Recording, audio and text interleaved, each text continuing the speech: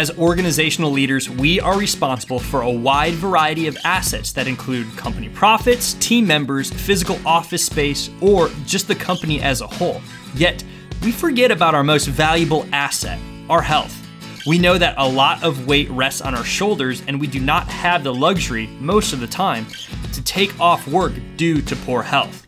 On this first of a two-part podcast, we're taking a look at our U.S. healthcare system to uncover its flaws and understand what changes are being made that will affect both doctors and patients, especially with the baby boomers about to reach retirement. We cannot afford as a nation to continue to spend as much as we do, and mathematically, we just don't have enough money in the system to not focus on prevention anymore. Let's get to the podcast.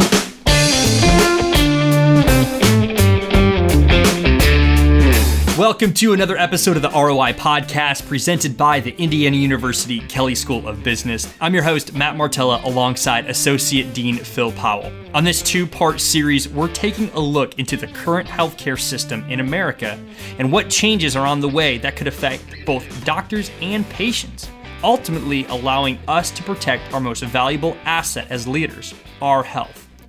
But before we dive into the content, I just want to say thank you to everyone who has been sharing our podcast on social media.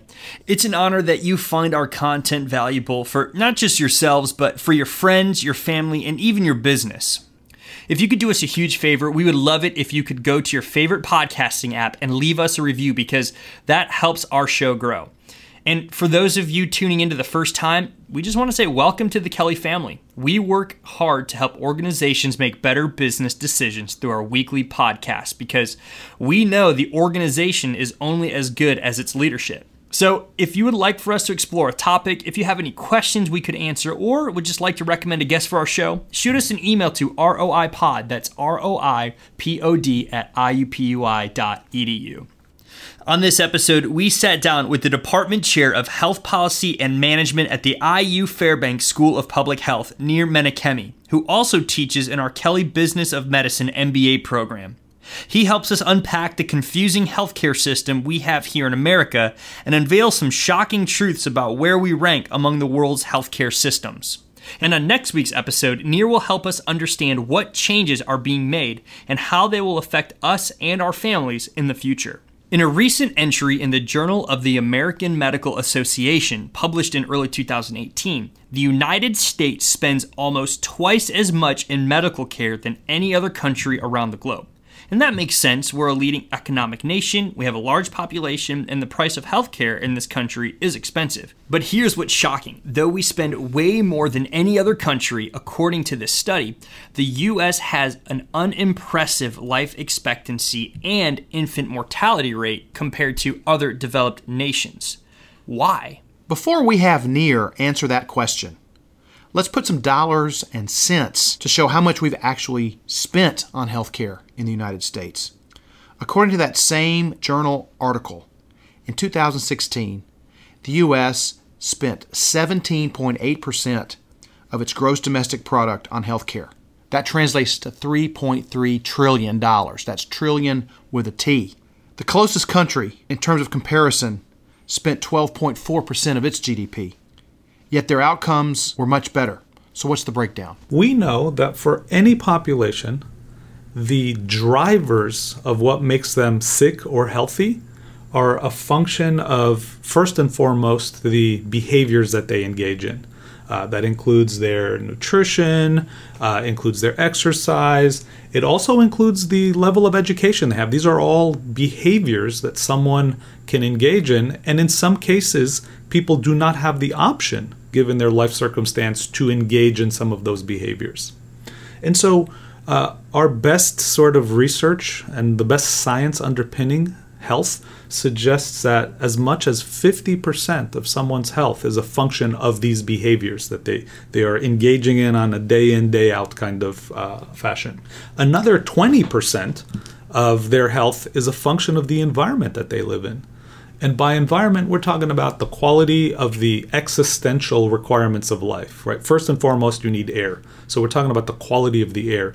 If you're in a high pollution area, for example, you'd be chronically exposed to poor air quality. The quality of our water, After air, we need water. You can look to Flint, Michigan to see what happened, for example, when the quality of the water goes south. It has huge repercussions in terms of health conditions that are then manifesting themselves in the population there. The next important thing is the quality of the food that we eat. And the last thing in our environment is the quality of our shelter. And so you can think about sort of exposure to lead in children in maybe lower quality shelters, for example, or asbestos within buildings or homes where exposure to that in our shelter could have, serious implications to our health.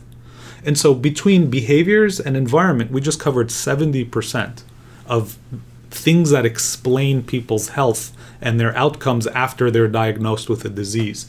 Another 20%, and that brings us now to a total of 90, are genetic factors. And by and large, I describe genetic factors as sort of the lottery of life. This is what you get when you are born. That is the hand you are dealt, and that's going to potentially predispose you to different sort of conditions or ailments or situations that affect your health. By and large, there's very little that we can do for the vast majority of people given what their genetics are.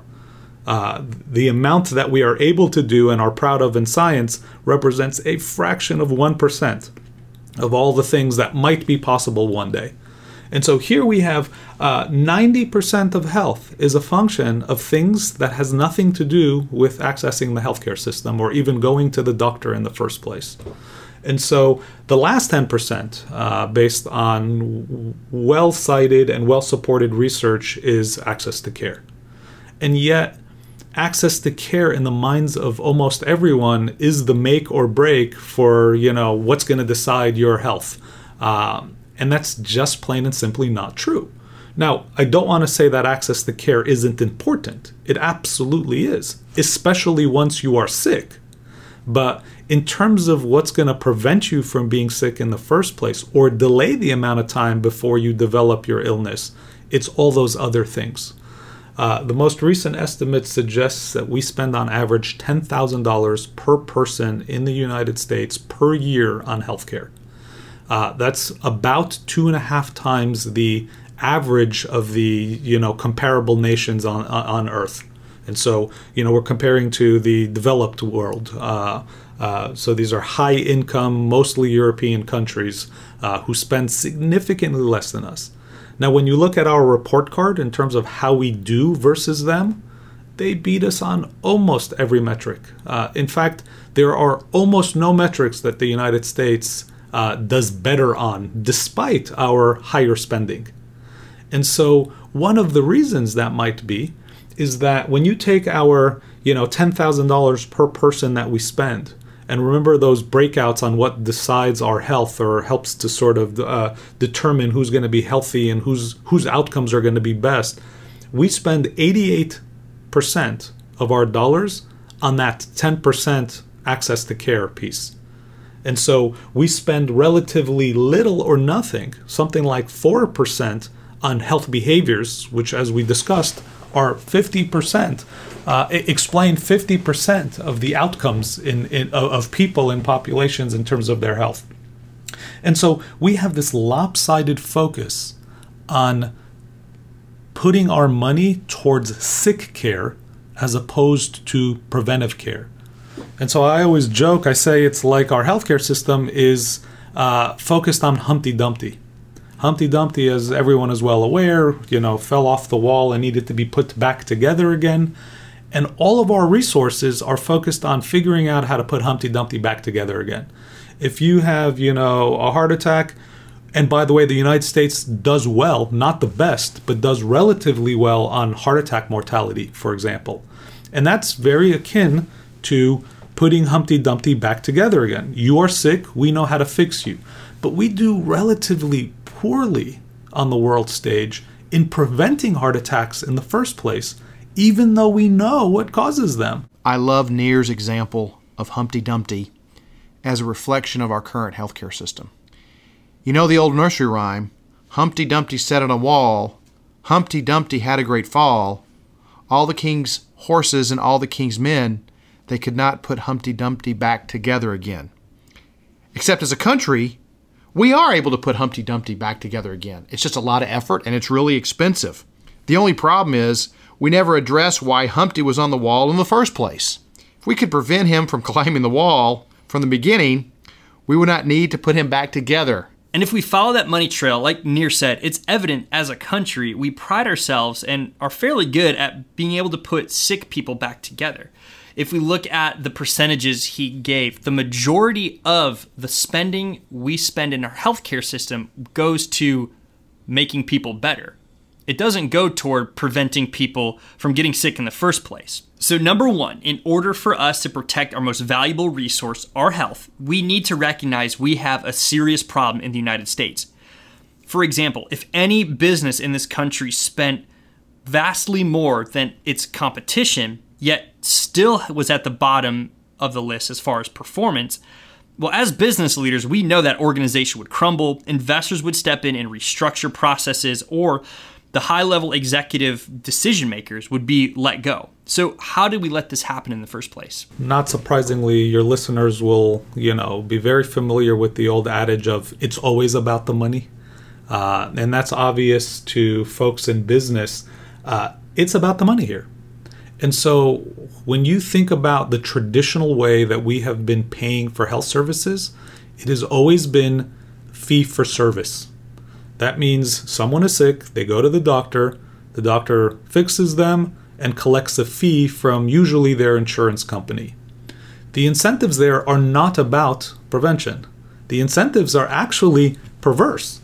The sicker the patients are and the more sort of problems they have, the more money that can be generated for the physician or the provider under a fee-for-service mentality. And that has also sort of contributed to a lot of the practices and a lot of sort of the unnecessary spending and utilization that occurs. We have a system that is incredibly expensive, incredibly inefficient, and the outcomes are unimpressive. When we take a step back, this is about poor organizational leadership and poor decision making. A lot of it unintentional, but still. The literature says that 25 cents out of every healthcare dollar is waste. It's because of bad management. It's because of disorganization. But that should not obfuscate the fact that doctors and physicians and nurses and all other clinicians go to school to help people. The system exists to heal, and they're not trained to focus on the business side of healthcare. And so a big question is, what can be done? The second way we can protect our most valuable asset, which remember is our health, is to improve business practices and leadership inside our healthcare industries. Because there are sweeping changes coming through our lawmaking process that will completely change how we approach healthcare as a nation. It's been so delightful to work with the physicians in the Business of Medicine MBA program. You can take almost any one of them that has graduated in the last X number of years and get the anecdotes of how they have been able to transform their practices, their organizations. And even if they're still on the quest of doing so, talk to them about their confidence in being able to navigate these kind of quote unquote treacherous waters that no one else understands. When you go to medical school, you learn intensely how to focus on the individual patient in front of you. You don't figure out, or you're never trained to think about how to think about the larger picture, like the community or the population that you are responsible for, or all of the customers of the organization. And so where do you learn that? You really learn that in either business school or public health school on how to think about the organization or the population. And so, I think it's a transformative experience to be retrained to think at a unit larger than the individual. And really we know that focusing on the population or focusing on the organization is where a lot of the low-hanging fruits to improve health outcomes are. And so at the end of the day, without physicians, I don't think this could be done, period. At the end of the day, healthcare is a business. Now, granted, it's a business with high ethical standards, with physicians who subscribe to Hippocratic Oath, but it's a business like every other.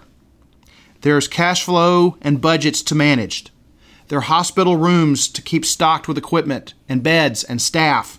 There are marketing strategies that you have to implement to come through the door and get treatment from your physicians. And there are tough decisions to be made about payments and reimbursement and who gets the money. But as Nir said, management is not taught in medical school. There are a lot of physicians out there looking to sharpen their management skills, to become better organizational leaders. I recommend that they check into an MBA or an executive program for healthcare professionals. It just so happens that the Kelley School offers a great physician MBA program. In these programs, not only do physicians gain great business acumen, but they learn the soft skills and the emotional intelligence that make businesses outside of healthcare so successful. There is so much to learn outside of healthcare, from basic evidence-based management to bring it into the clinic. And physicians want to combine the power of evidence-based management with evidence-based medicine. And that's exactly what the system needs. Because what's absolutely critical, and something that my own research and my own observations has found time and time again, that the leadership of that conglomerate has to have strong physician presence. It cannot be by administrators or by suits or by sort of insurance companies. It's got to be strong physician leadership in that sort of decision making, or at least strongly influencing the decision making that occurs at that level. We know that because unlike administrators or unlike insurance companies, physicians are in the trenches, seeing exactly what's going on and are interacting with patients on a day in, day out basis. And more importantly, patients trust physicians. When I am sick, I want to see a doctor and I want to know what she has to say. I don't really want to hear what the CEO of her hospital currently has to say about my condition. And I'm just trusting that in the background, the organization is going to be doing all the things that I want and that are important for me. And so, sadly, and I'll bring my dad back into this, as a primary care physician who's now retired, he never had an interest and frankly never had an opportunity and was self-selected to not care about the business side and the leadership side of organizations. He wanted to see patients in the clinic, and that's what he did for 40 years. I don't think physicians have that luxury anymore, because I think the demands on them are to be experts in the exam room or the surgical suite, and also engaged in organizational decision making, and then in sort of leadership by walking around with their colleagues, helping them understand why this decision is critical for everyone's best interest. And so without physicians in that role, and physicians need training and need sort of to beef up their business and leadership skills to be able to do that effectively, we're not going to move as quickly towards the panacea that I think everyone needs us to be at.